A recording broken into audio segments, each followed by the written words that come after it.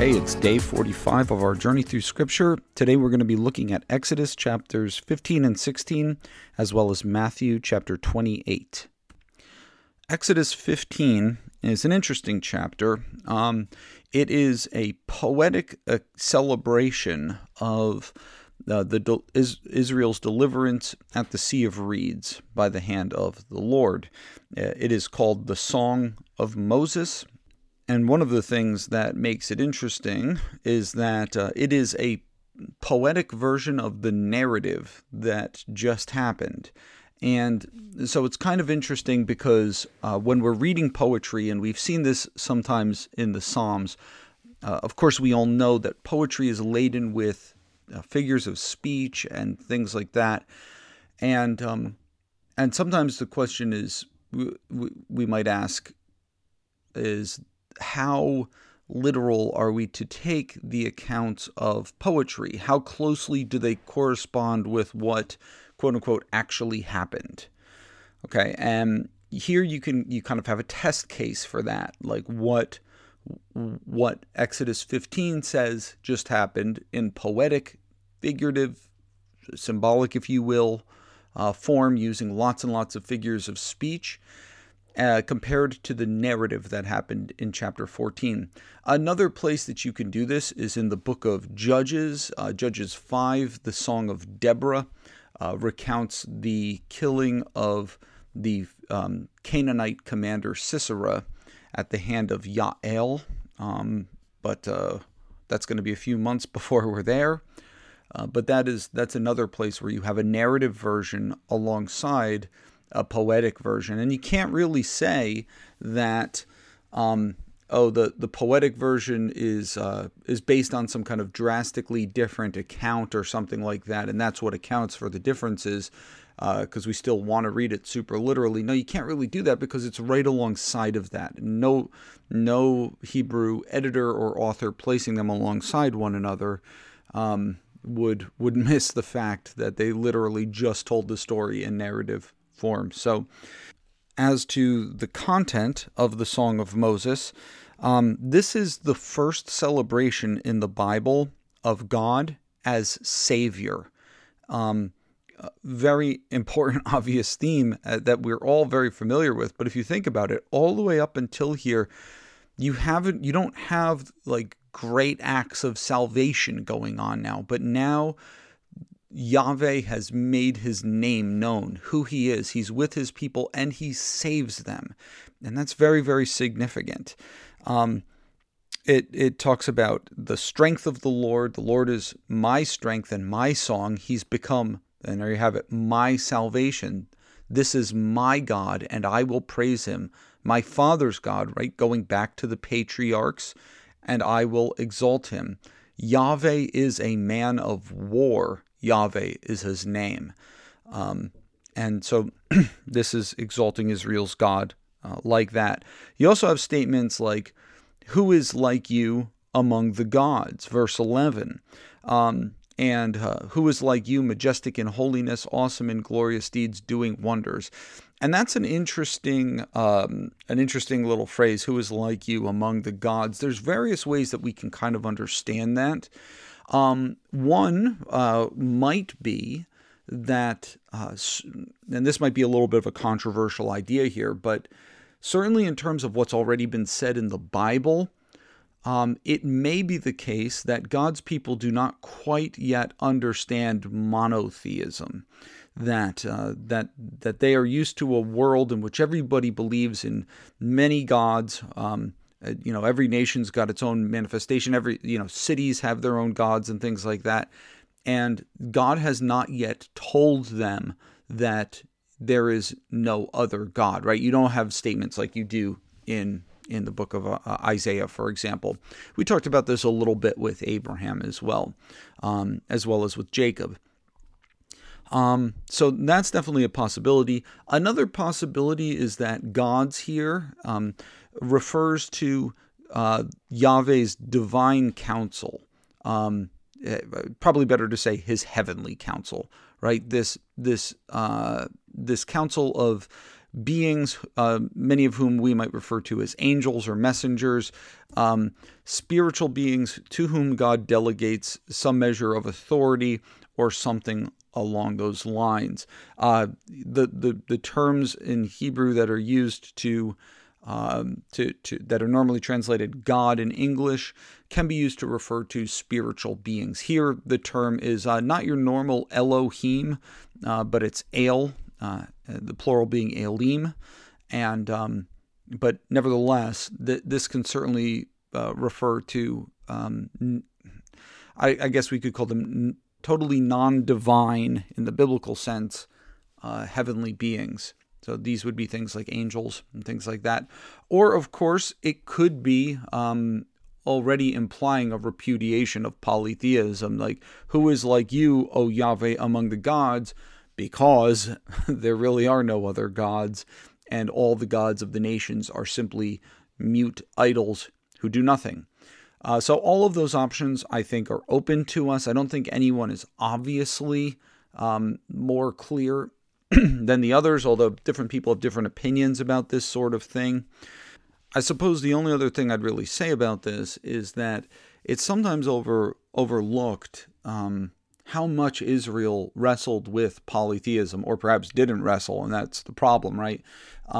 The worship of other gods, the acknowledgement of other gods, and things like that. Like, there is a distinction between Israelite religion as it is commanded to be in the Bible, I suppose, or we could say laid out by theological statements in the Old Testament, and what was actually believed among the people.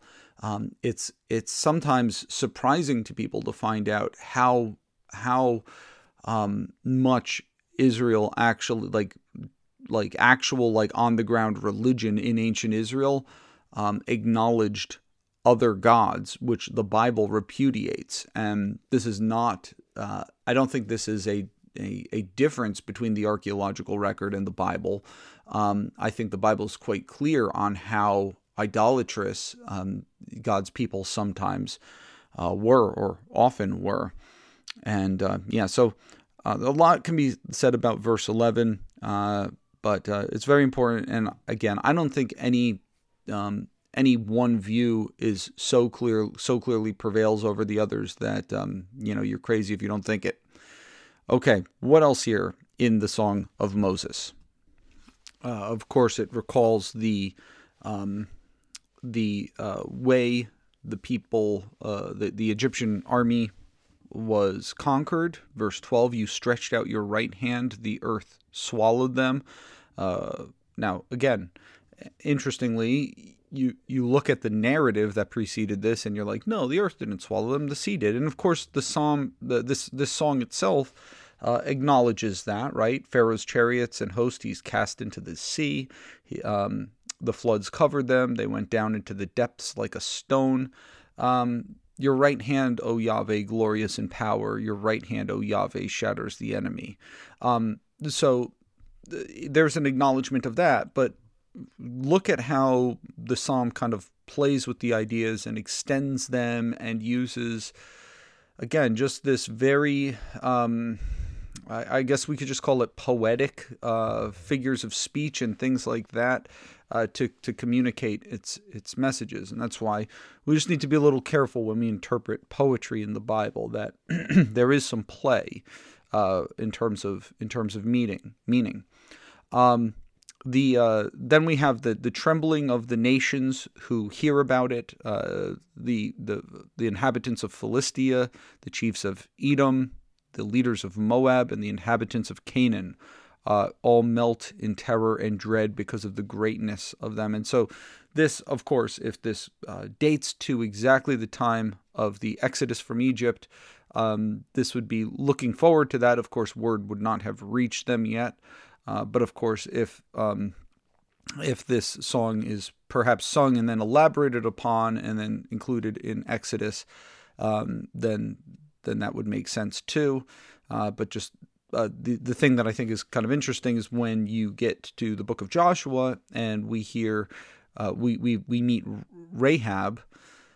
She is aware. She states that we received word of for many years now of what because it would have been about 40 years, of what the Lord did, and we are afraid of the Lord, not afraid enough to give up our idols, not afraid to become part of Israel, not afraid to give up this city and what we have in order to become part of the people of Israel. They probably wouldn't have even had to give up the city, but as for Rahab, she's like, yeah, I do want to become part of Israel, but of course that's again a couple months in coming, so we'll wait for that. The other thing that I do want to mention is something that we saw yesterday, this language of redemption here. Verse 13, you've led in your steadfast love the people whom you have redeemed. You guided them by strength to your holy abode. Again, they're not at the holy abode yet.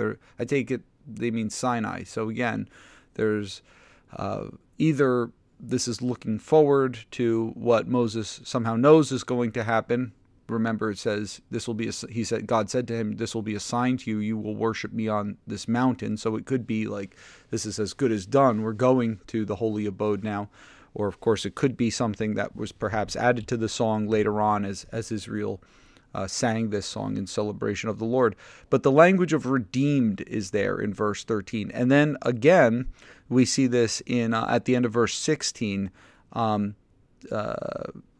Your people, O Lord, pass by. It's talking about going by the inhabitants of the land of Canaan, the people whom you have purchased, redemption, purchased. And I mention this because one of the objections to the standard way of understanding the significance of the death of Christ, right? Because there's definitely a movement, particularly among what's known as progressive Christianity, to minimize Christ's death as a sacrifice, to minimize Christ's death as a redemption from sin, and all these ways in which the New Testament talk about it, in saying, like this makes God petty or something like that, and preferring rather to exalt some other model of Christ's death above the idea of his death as a sacrifice for sin or forgiveness. And sometimes you hear this kind of ridiculous non sequitur that, well, God could just forgive, and why does he require payment? Why does he require sacrifice and everything? And all of that, of course, will get unpacked here in our journey through Scripture in due time. But here I want to mention that one of the objections to the biblical metaphors is, well, who does God need to pay? Right? How much is a human life worth? Yada, yada, yada, yada, yada. And here we have the language of redemption, which is, make no mistake, a financial thing, right? You pay for your sons to be redeemed, the firstborn to be redeemed, for example. And here, just right out front, the language of purchase. And clearly, nowhere in the narrative is the Lord paying Egypt or anything for them. No, this is simply a metaphor that's used to describe God's salvation, that they were enslaved by someone, they were possessed by someone else, and God has done something to rescue them from that. And that's all we have to take from that. It isn't as if the purchased here is used in a sense of a literal transaction of some sort. And so those who raise those kinds of objections, I feel, are just doing so out of a, I'm not sure what they're doing it out of. I'm tempted to say a lack of biblical literacy, a lack of really thinking about how the language is used, but I digress. Back to Exodus here. Finally, the psalm ends with this. Sorry, I keep calling it a psalm. It's a song, but it is kind of a psalm. It's just not in the Psalms, right? It ends with this hope of them going to a place for them to live forever. You will bring them in and plant them on your mountain in the place, O Yahweh, which you have made for your abode, the sanctuary, O Yahweh, which your hands have established. The Lord will reign forever and ever. So there we have this future idea of the Lord planting them in the land. And now then the mountain, this place which the Lord has made for his abode, notice how that is developed in the Old Testament. So the kind of prototype for that is bringing them to Sinai. And Sinai indeed does serve as a prototype for later places of worship where God's presence dwells. Because then when they get, quote unquote, planted in the land and the mountain is chosen for the Lord's abode, that will be Jerusalem. And there are correspondences between Israel's sanctuaries of worship, whether the tabernacle in the wilderness or the temple in the land. There are correspondences between that and the Sinai experience. For example, there are 3 zones of holiness, kind of like the outer place where all the people dwell, and then a holy place where only a special class of people are allowed to come, namely the priests.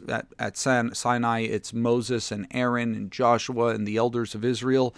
And then a holy place in which only one is allowed to come, which would correspond to the summit of the mountain or the Holy of Holies in the tabernacle. And you note that things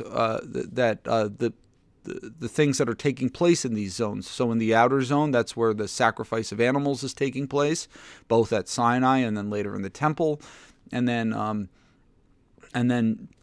the meal that takes place with God, which we will see in Exodus 24 between the elders when the covenant is made. Notice there is the bread of presence within the temple, and then finally the Holy of Holies, which is where the tablets of the law are inscribed with the finger of God, and those are placed, wait for it, in the Holy of Holies in the temple. So there's a sense in which Israel's tabernacle and later its temple serve as a picture of what happened on Sinai. So this idea, you're leading us to this mountain which you've chosen, yes, that is Sinai, and yes, it is Jerusalem. There's this trajectory where this idea gets developed in the Old Testament. And then finally, this idea, Yahweh will reign forever and ever. So that is the Song of Moses. Followed by the Song of Miriam, that's Moses and Aaron's sister, leading women dancing with tambourines. Sing to Yahweh, for he has triumphed gloriously. The horse and the rider he has thrown into the sea. All right, then the people travel on, okay? So they go into the wilderness of Shur. Remember, I mentioned how the path between Israel and Egypt is sometimes called the Way of Shur. So this idea, this region, this location, and they have no water. And this is a big problem if you've got a lot of people moving through the wilderness let alone the wilderness in the ancient Near East. And so they come to a place called Mara, which literally means bitter, and they find undrinkable water. And Moses is shown then a log by the Lord and commanded to throw it into the water, and he throws it in, and the water becomes sweet. That is drinkable. And verse 26 says that this is, the Lord says, if you will diligently listen to the voice of Yahweh your God, and do that which is right in his eyes, and give ear to his commandments, and keep all his statutes, I will put none of the diseases that I put on the Egyptians on you, for I am Yahweh, your healer. And that, it says, is made a statute and a rule, and it is a test for them. So this idea and this idea becomes very prominent in the wilderness wanderings for Israel, that they are in a time in which they are challenged. Are they going to be faithful to the Lord or not? They're challenged with respect to water. They're challenged with respect to food. They're challenged with respect to military fighting. And is the Lord going to protect us when our enemies come out against us? Their job is to be faithful and do what the Lord commands them to do, and to trust God to take care of the rest, to trust God to deliver them, even though they are weak, even though this is essentially a band of escaped slaves. If they trust the Lord and they do what he says, then they, quote unquote, pass the test, right? So that's the first introduction of this language of testing, which we will see throughout the wilderness wanderings. All throughout the rest of the Pentateuch, the rest of the first five books of the Bible.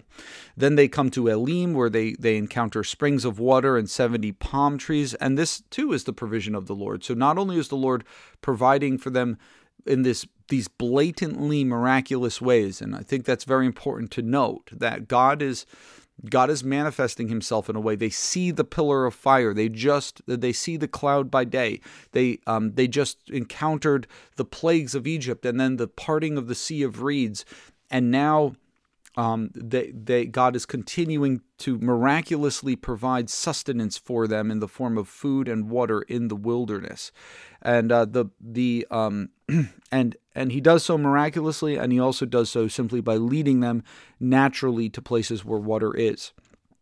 Then, speaking of the food that they are to be provided with, in chapter 16, we have again what is called a test to see that whether they will walk in his law, because and frankly, a lot of times the people of Israel are kind of failing the test because they're grumbling. And here we see the grumbling again. Would that we had died by the hand of Yahweh in the land of Egypt, when we sat by meat pots and ate bread to the full, for you have brought us out into the wilderness to kill this whole assembly with hunger. They're struggling with trusting the Lord, and they take it out on Moses and on Aaron in the wilderness. And the Lord is essentially like, all right, you want meat and you want bread? Here it comes. And he provides it miraculously. First, he provides bread from heaven, which comes down. And the way it's described here is that in the morning there's dew on the ground, and when the dew evaporates, what's left is this substance that it describes somewhat like bread, somewhat like coriander seed. We're not exactly sure, like, cilantro flavored bread. It's like, put some salsa on there, a little pico de gallo. Not entirely clear what this stuff was like. It was flaky, but it sustained them. And this stuff is called, in English we call it manna. In the English translations usually call it manna. In Hebrew it's just man, which is a weird word, which apparently is some kind of interrogative word. It's explained by something like, what is it? But maybe a question that they asked when it first fell on the ground. But yeah, it becomes there's places where these words in various different forms of Semitic languages mean what. Sometimes it means who. Sometimes it even can mean how many. For example, in Ugaritic, sometimes it means that. But yeah, it's kind of a rare word in Hebrew, but that's what the stuff is. And they are to collect an omer each day. Each person collects an omer. That's not a lot. It's about your footnote will probably say about 2 quarts, and that's what they are to eat. And then he gives them quail in the evening that comes, and they're able to eat the quail. So this is how God feeds them in the wilderness, and this is portrayed also as a test of theirs, as to see whether they will trust the Lord or not, particularly on the Sabbath.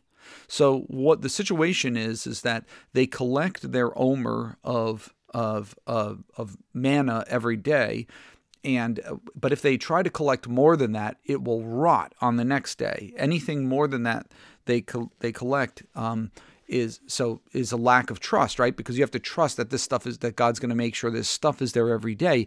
And do you trust me enough that on the 6th day you'll gather extra, but then on the 7th you're not going to have any, and yet I will take care of you? And so the Sabbath, in a sense, is a trust, because you could work and you could try to scrimp together on the 7th day, but the Lord rewards those who honor his Sabbath, and those who don't, he doesn't. So if you don't go ahead and trust that the extra that you collect on the 6th will not rot like it rots all the other days, but rather that there will be the excess will still be good on the 7th. If you don't trust that, then you're not going to eat. And if you try to figure out some other way, then you're not going to eat, because you have to learn to trust the Lord enough to rest, to take a Sabbath. This is actually the first of the 10 commandments that the people of Israel learn, right? This will become one of the 10 commandments. Okay, let's go ahead to Matthew chapter 28 now. And we are finishing up the book of Matthew here.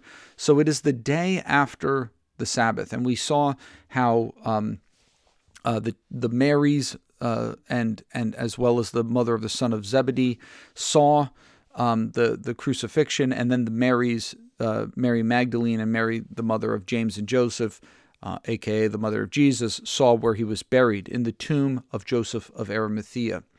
And they go on the third day, and this is the day after the Sabbath. Clearly, this is Sunday. The way in which this is the third day, by the way, if it's not clear, as I've noted, we noted this with the Feast of Unleavened Bread. The days in Jewish reckoning begin on the evening, okay? And so when it says that Jesus rose on the third day, think about it. So he dies around 3 o'clock on Friday. So that's Friday. So he's dead on one day. And then the next day, Saturday evening Friday, what we would call Friday evening to Saturday evening, that would be the second day. And then Saturday evening to Sunday evening is the third day. And that's when he rises. He rises on the third day. There is another earthquake. There was an earthquake when he died, and now the earth is shaken again. And an angel of the Lord descends from heaven and rolls back the stone and sits on it. And it's unclear if this happens in the presence of the women or not. But at any rate, his appearance is like lightning and his clothing white as snow. I usually note often that when beings are depicted as having white clothing or white linen in the Bible, it usually means that they are a resident of heaven, that they dwell where God is. And the fear of them, of him, rather, the angel who is noted here, and that's not to say there were not others, right? But the fear of this particular angel makes the guards tremble, and they become like dead men, Matthew says. And the women, the angel says, however, turns to and tells them to not be afraid, because I know that you seek Jesus who was crucified, and he's not here. He has risen. And then he invites them to come and see the place where he was laid, that it is empty, and tells them, go and tell the disciples that he's risen from the dead. Make no mistake here. These women are the first witnesses to the resurrection of Jesus. And then you have this thing that we were told earlier, right? That he's going before you to Galilee, and there you will see him. So this is a reminder, guys, you need to go to Galilee. And so they go with both fear and joy, which I think is very interesting. And he ran to tell his disciples. And Jesus meets them on the way and personally greets them. And they are astounded. They worship him. They lay hold of his feet. And Jesus says to them, again, do not be afraid. It's interesting that fear, holy cow, what's going on? Are we going to be okay? This fear, and it's more than just respect, right? They're scared. This is a freaky thing that's happened. And Jesus tells them, don't be afraid. Go and tell my brothers to go to Galilee, and there they will see me. And then you have this interesting account that the guard who had been overcome by the appearance of the angel, or guards, they go and they report in the city to the chief priests, because remember, they are the chief priests' guards, and they tell them what happened, and the Jewish leadership there pay them off and then tell them that they need to, if anybody asks them, and the thing that they need to spread around the city is this idea that the disciples came and overcame them and stole the body while they were sleeping. And if that happens, if it comes to Pilate's ears that this has happened, we'll go to bat for you, we'll defend you, don't worry about it, but that's what you need to say happened, which is very interesting, right? Here Jesus is just raised from the dead. An angel from heaven comes down and appears to them, and these guys are still trying to figure out how to kind of, block this message of the gospel. They're still obstinate. This is just a testimony to the stubbornness and the hardness of the human heart. Note also how in verse 15 it says, they took the money and did as they were directed, and this story has been spread among the Jews to this day. Now, this is an interesting component in terms of what's called the historical case for the resurrection of Jesus from the dead. Remember, we talked about the historicity of the Exodus a little bit yesterday. Here we're talking about the historicity of this central saving act of God in the entire Bible, which is the centerpiece of the Christian faith. And there is a very strong historical case that can be made for the truth of the resurrection of Jesus Christ. And part of that is the fact of the empty tomb. I can't really go into the entire argument for Jesus' resurrection here. Clearly don't have the time to do that. And this isn't really the place for it.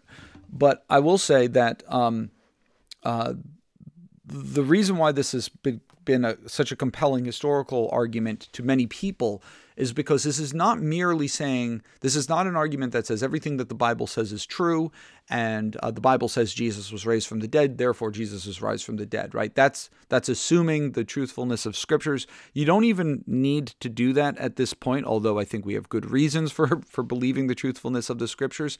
Here it's just the fact of the empty tomb is something that has to be reckoned with in conjunction with other things, right? The fact of Jesus' death, the fact of the disciples' spreading of the message of the gospel and everything, and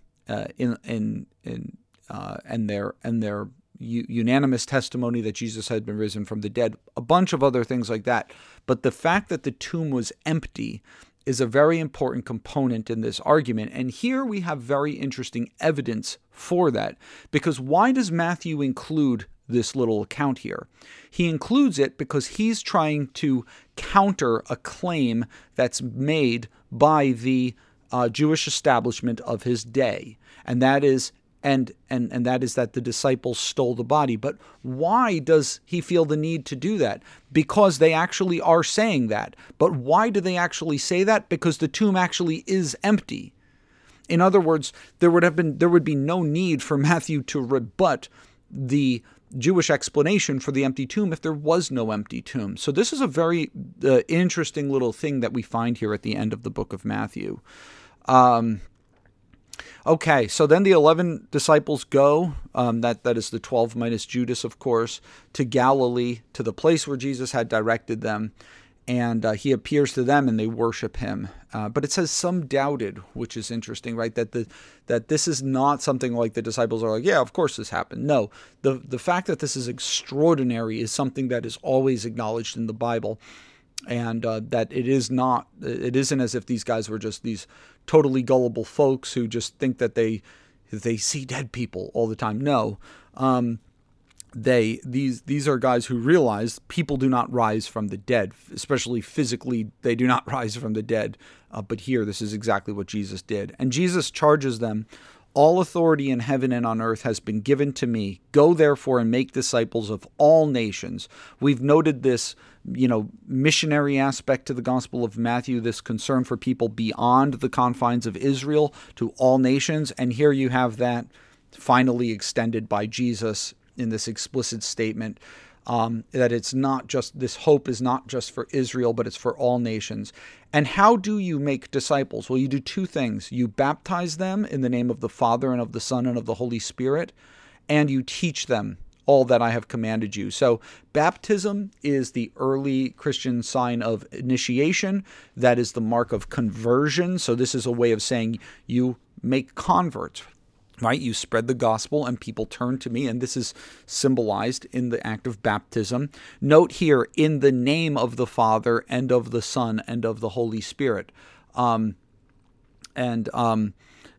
interesting. This is an important verse for the doctrine of the Trinity, right? That these are being depicted as three persons who bear who are on equal standing, and are grouped together as kind of the God who is saving you, and then of course, teaching them to observe all that I commanded you. And this is the teaching aspect. These aren't separate, right? Discipleship is not conversion and then learning what Jesus has taught us and then learning to follow him is something else. No, this is one act of discipleship here. And in case you ever get scared, remember, I am with you always to the end of the age. And that's what we derive our strength from, right? The fact that Jesus is with us and this is, of course, the church's mission. You don't have to search long and hard to figure out what are we supposed to be doing as the church. No, we're supposed to be making disciples by baptizing them and by teaching them to observe all that Jesus has commanded us. All right, that's it for the Gospel of Matthew. Look forward to being with you tomorrow and cracking open a new book of the New Testament. And until then, take care and bye-bye.